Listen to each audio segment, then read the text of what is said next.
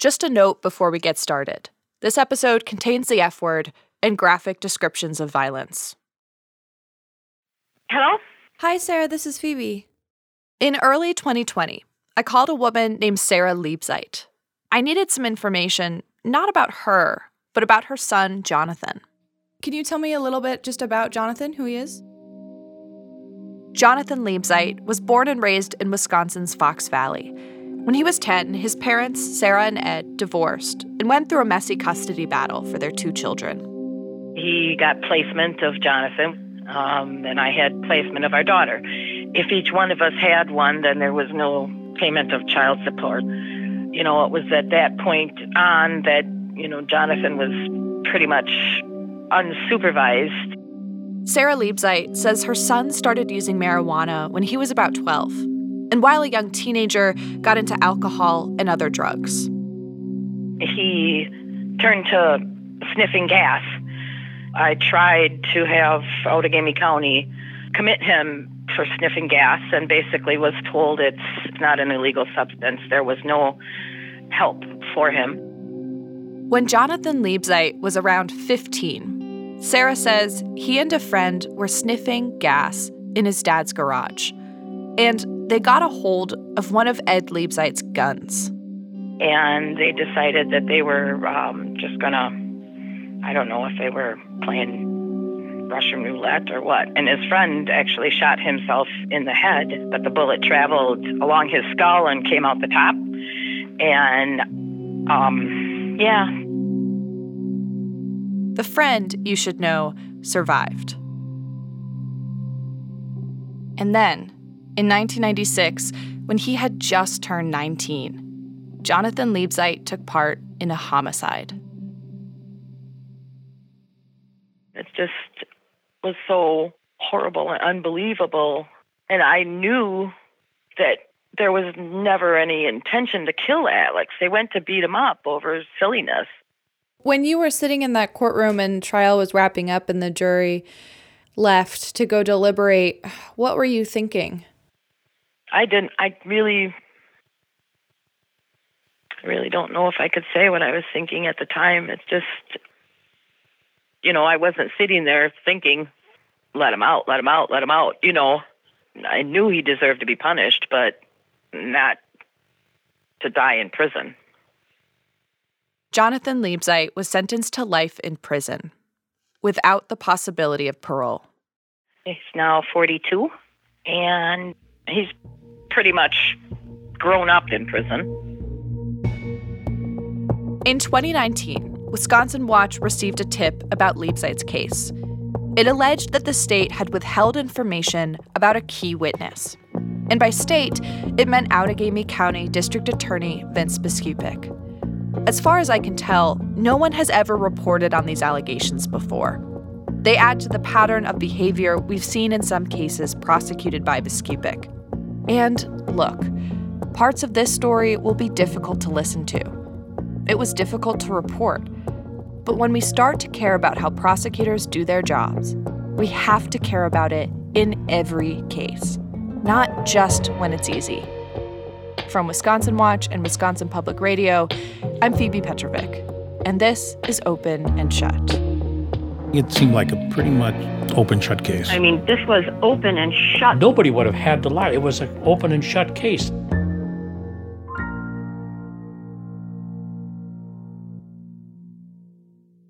I wonder, can you walk me through the night that Alex died? I can try. On the evening of October 26th, 1996, Jonathan Liebzeit and his friend Dan Mischler made plans to go to Ed Liebzeit's house. Liebzeit says Mischler talked him into it. Said, hey, we can get more beer and get some weed and just go over there and hang out. The 2 men arrived at the house, where they met up with a third man named James Thompson, who was renting a room from Ed Liebzeit. Liebzeit told Mischler that another man named Alex Schaefer was going to come over as well. Dan was like, I hate that fucker or whatever. He owes me money. Liebzeit says he and Mishler both had their reasons for being upset with Schaefer, but I'm not going to get into them, because none of them come close to justifying what happened next. And just to note here, Liebzeit, Thompson, and Mishler are all white. Some records identify Schaefer as Native American. According to statements given to police afterwards, Jonathan Liebzeit and James Thompson started talking about beating up Schaefer. But Liebzeit insists the idea was always to scare him, not to kill him. Like, I'm, friends with Alex. I don't know, like, back then the mentality was like, when the friends start screwing up, sometimes we beat each other up and to try to, like, fix our behavior, but the friends would fight and make up and still be friends, Yeah, no. I didn't understand this at all. That is not how I have settled arguments with my friends. Where did that mentality come from, do you think? I don't know. I mean, some weird, like, Lord of the Flies thing, or, I don't know, like, today, like, clearly it was wrong. And this is going to become important later. While the three young men were discussing all of this, they were not alone. Ed Liebzeit had several renters living at his place.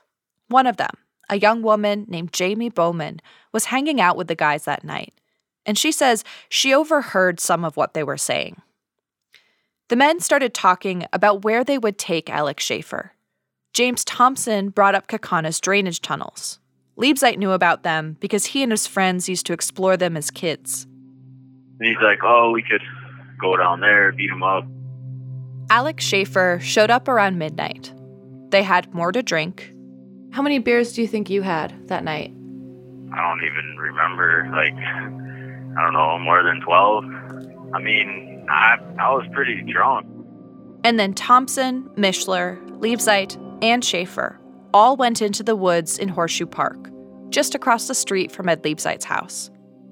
They told Schaefer they were going to smoke some weed. I guess, like, we did try to ambush him in that sense. Can you explain that a little bit more? Well, I mean, we didn't tell him we're going to take you to the park and beat you up for fucking up. Thompson brought a flashlight and a baseball bat wrapped in electrical tape. He stuffed the bat down his pants, and Schaefer didn't know it was there. This next part is fairly graphic. The four young men entered the storm sewer. Liebzeit says that Thompson started prodding him in the back with the bat. Here's how Liebzeit describes what happened next.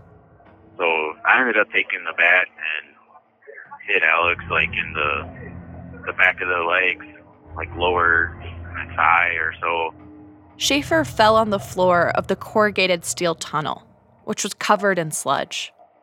I was swinging the bat again and kind of hit him in the side of the head. The tunnel is maybe like 6 foot diameter, and like there's not a lot of room to really swing. I knew I wasn't really like hitting him that hard, didn't seem so. At some point, Schaefer tried to get away, but Liebzeit says Mishler grabbed him and hit him with the bat. Thompson dropped the flashlight in the scuffle, extinguishing the only light in the cramped space. Schaefer broke away again, and then the three men chased him out of the tunnel with Thompson in the lead. Liebzeit says he exited the tunnel to find Schaefer on the ground. Thompson had him in a headlock and was hitting him with the flashlight. And Liebzeit started attacking Schaefer with the bat again. There's more room to swing, and I kind of hit him pretty hard, I think. Liebzeit says he hit Schaefer in the head again. Mishler later testified that this time he heard a crack. At trial, 2 experts testified that the multiple blows to the head would have likely killed Schaefer, if something else hadn't killed him first. Liebzeit says Schaefer tried to get away, but he fell into water that had collected under the drainage tunnel. He went in the water, and then they just pushed Alex underwater. James Thompson and Dan Mishler held Alex Schaefer's head underwater, and they kept him there for a couple minutes. And then Dan was like, he feels cold or something, and I don't think he's moving anymore. Liebzeit says Mishler and Thompson carried Schaefer's body back into the tunnel and left him there. A day later, Jamie Bowman, the young woman living at Ed Liebzeit's house, turned them in.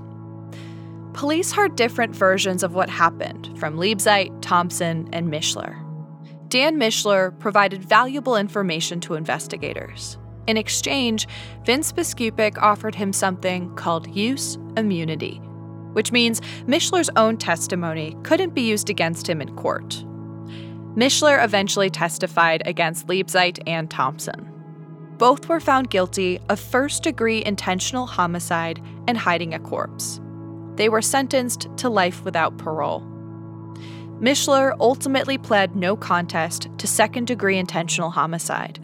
He was sentenced to 20 years and released in 2009. This is where many Law and Order episodes end.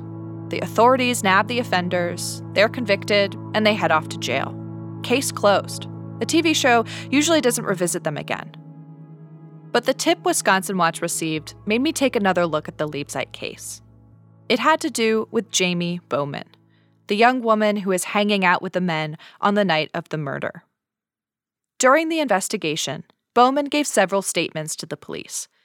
I haven't seen them all, but in the statements that I've been able to read, she said that on the night of the murder, Liebzeit and his co-defendants had talked about beating up Schaefer.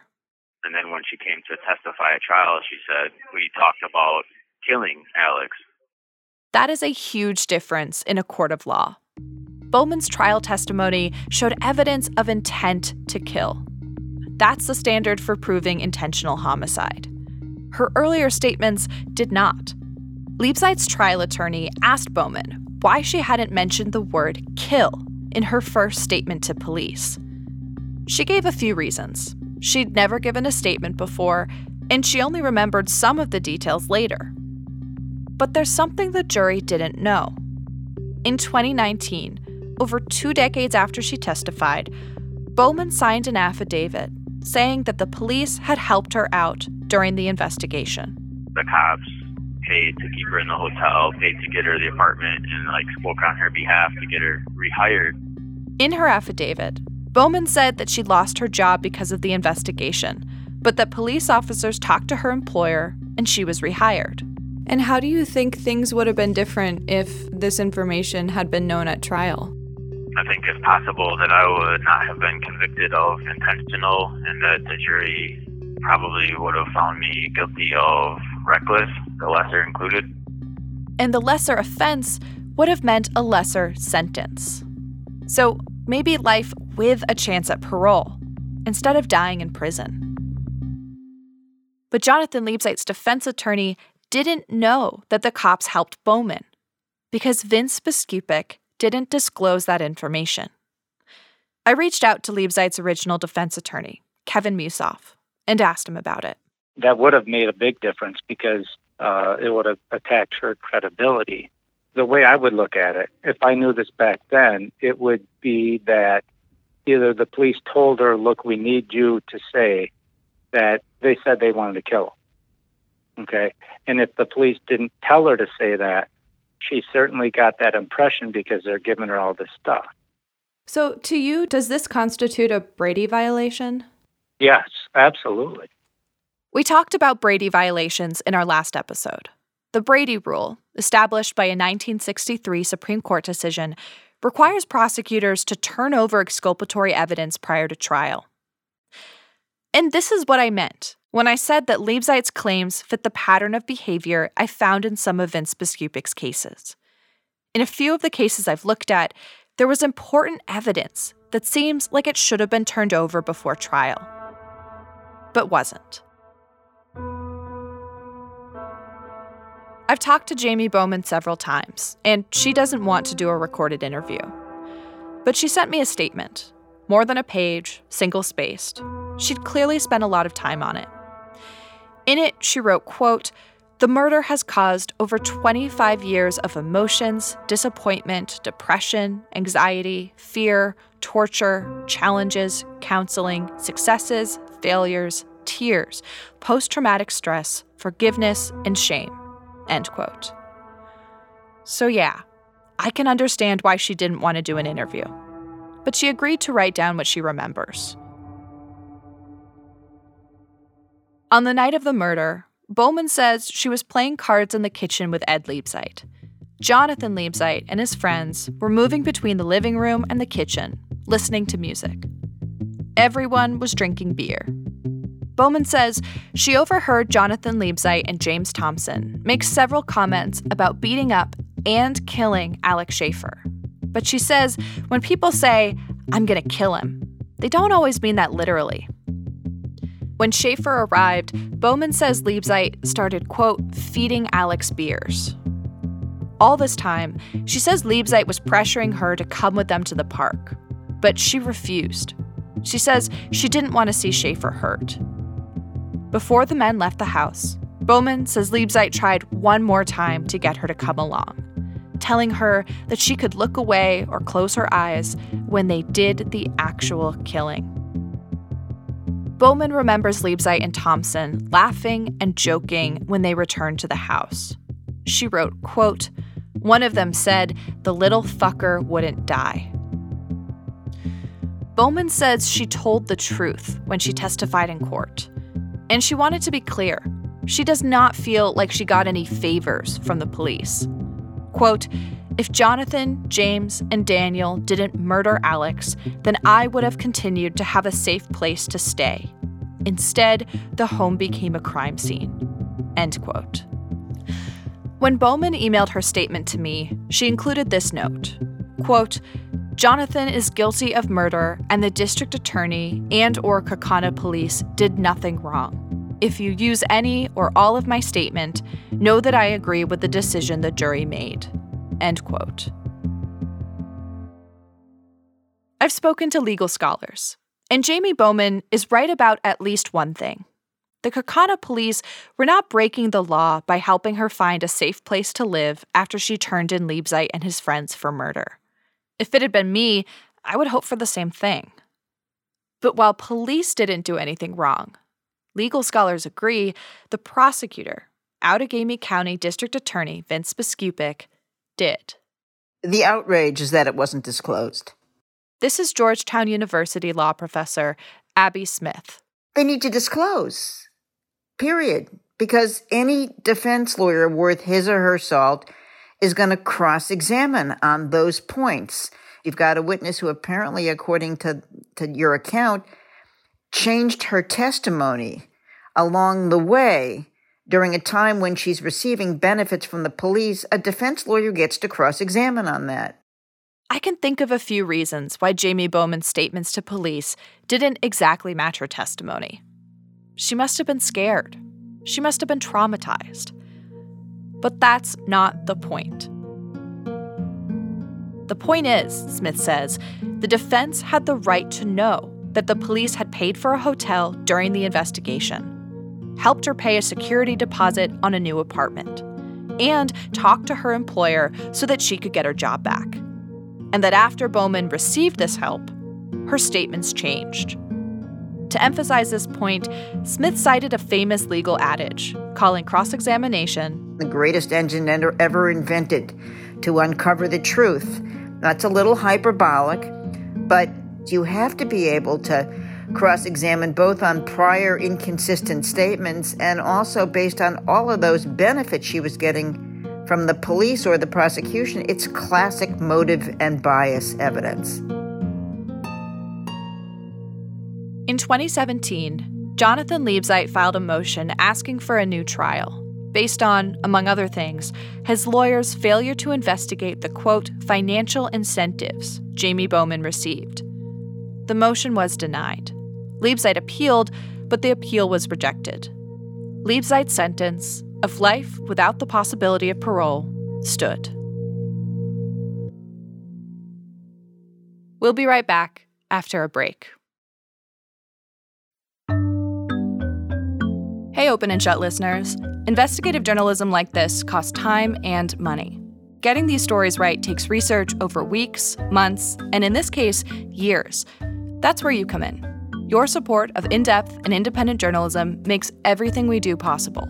Support fact-checked journalism that has a direct impact on people's lives by making a donation to Wisconsin Watch and Wisconsin Public Radio.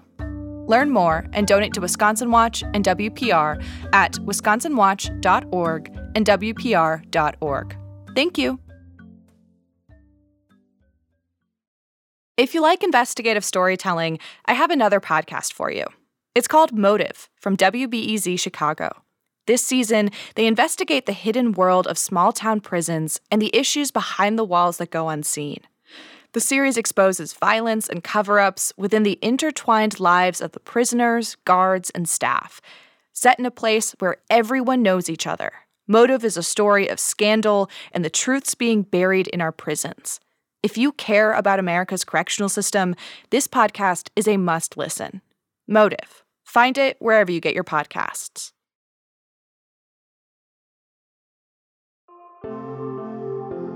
Jonathan Liebzeit is now 44 years old. He's been clean and sober for years. I was really struck by the words you used that Jonathan grew up in prison. How has he changed over the last 24 years? Yeah, I know that's kind of a bold statement, isn't it? Sarah Liebzeit again. Well, first off, he's educated himself. I can't even tell you the volume of books that he's read.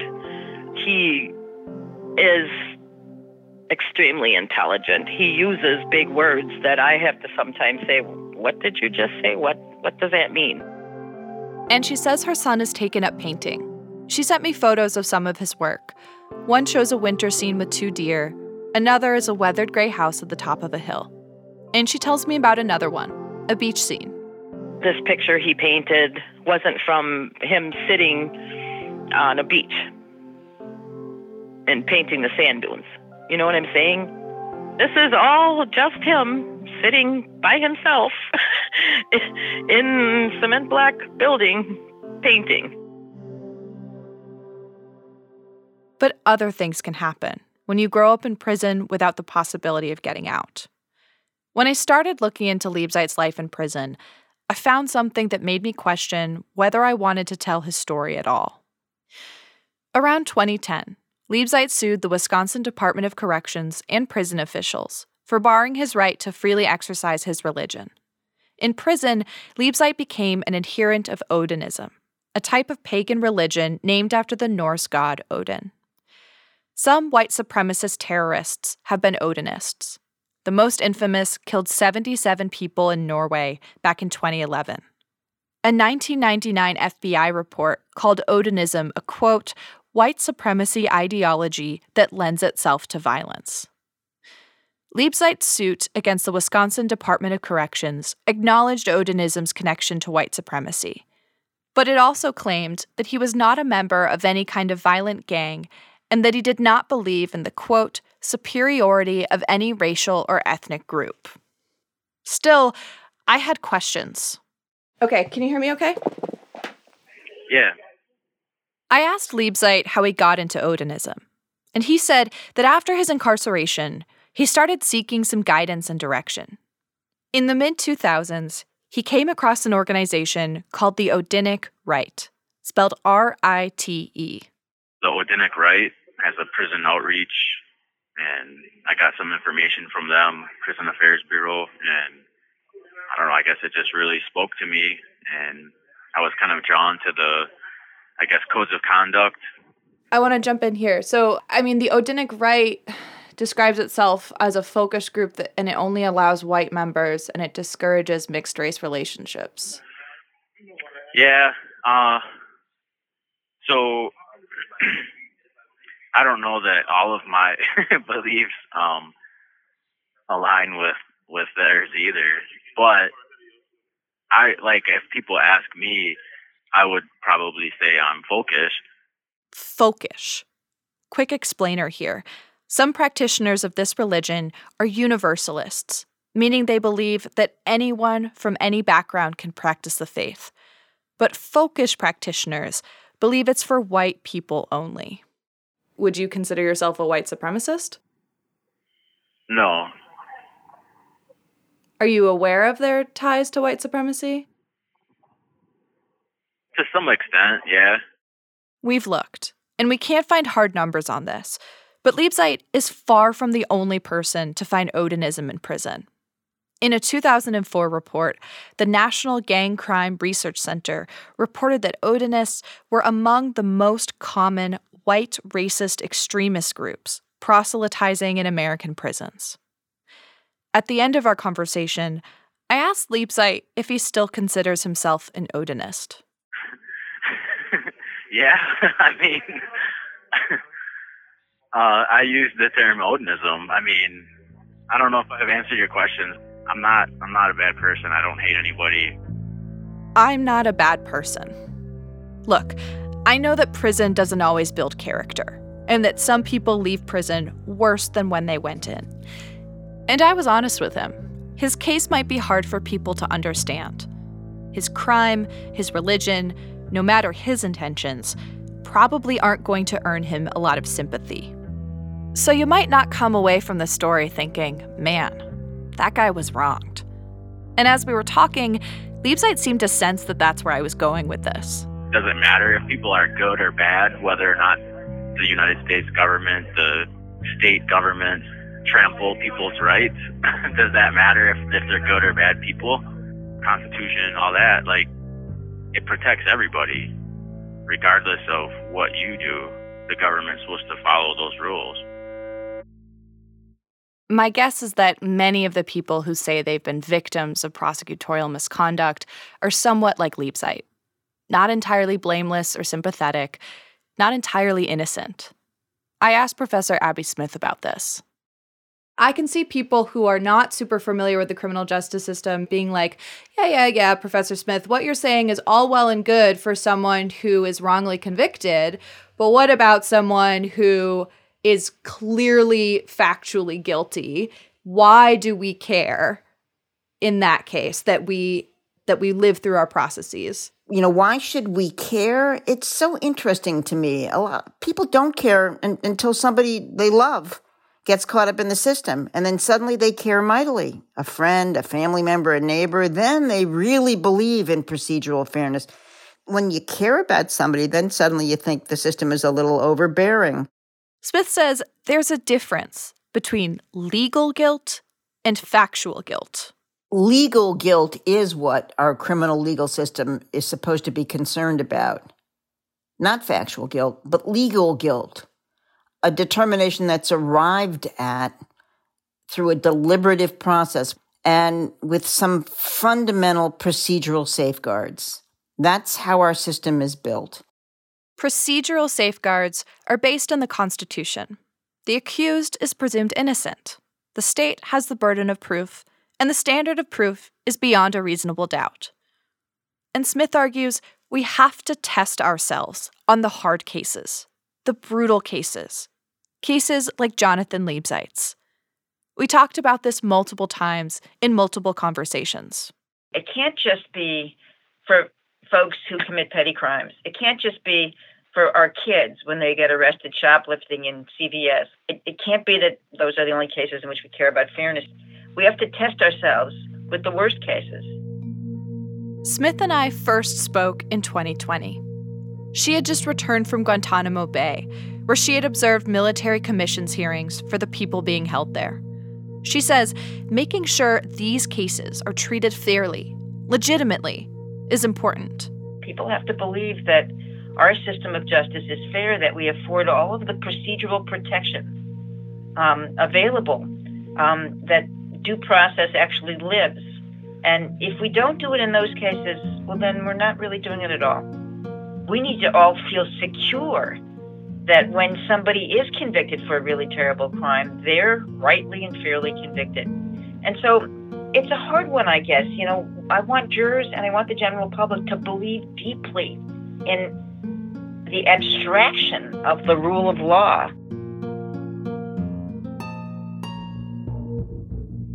There's sort of a coda to Jonathan Liebzeit's story. In 2020, a judge agreed to reopen his case and resentence him. The decision came not from any problems with Vince Biskupic's prosecution, but advances in neuroscience. The judge said, had he known then what he knows now about how long it takes for adolescent brains to develop, especially if they're affected by drug abuse like Liebzeit's, he would have sentenced him differently. The judge made Liebzeit eligible for parole. The state is appealing that decision.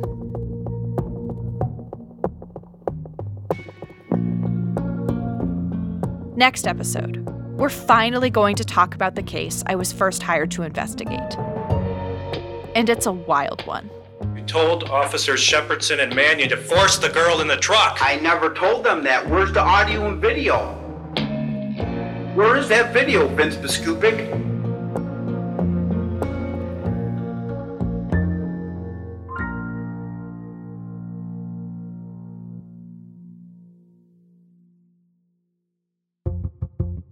Open and Shut is presented by Wisconsin Watch and Wisconsin Public Radio. It's reported by me, Phoebe Petrovic, and D.J. Hall. We're produced by Nina Ernest and edited by Karen Given. Mixing by Brad Kohlberg. Music by Carl Christensen. Additional support from Andy Hall, Coburn Dukehart, and Claire Amari. Special thanks to our legal review team, Krista Westerberg and Aaron Dumas. Digital editing by Alyssa Alamand and David Highland. You can subscribe to Open and Shut wherever you get your podcasts. If you like the show, please make sure to give us a good rating. It'll help more people find us. You can see more at wpr.org/openandshut.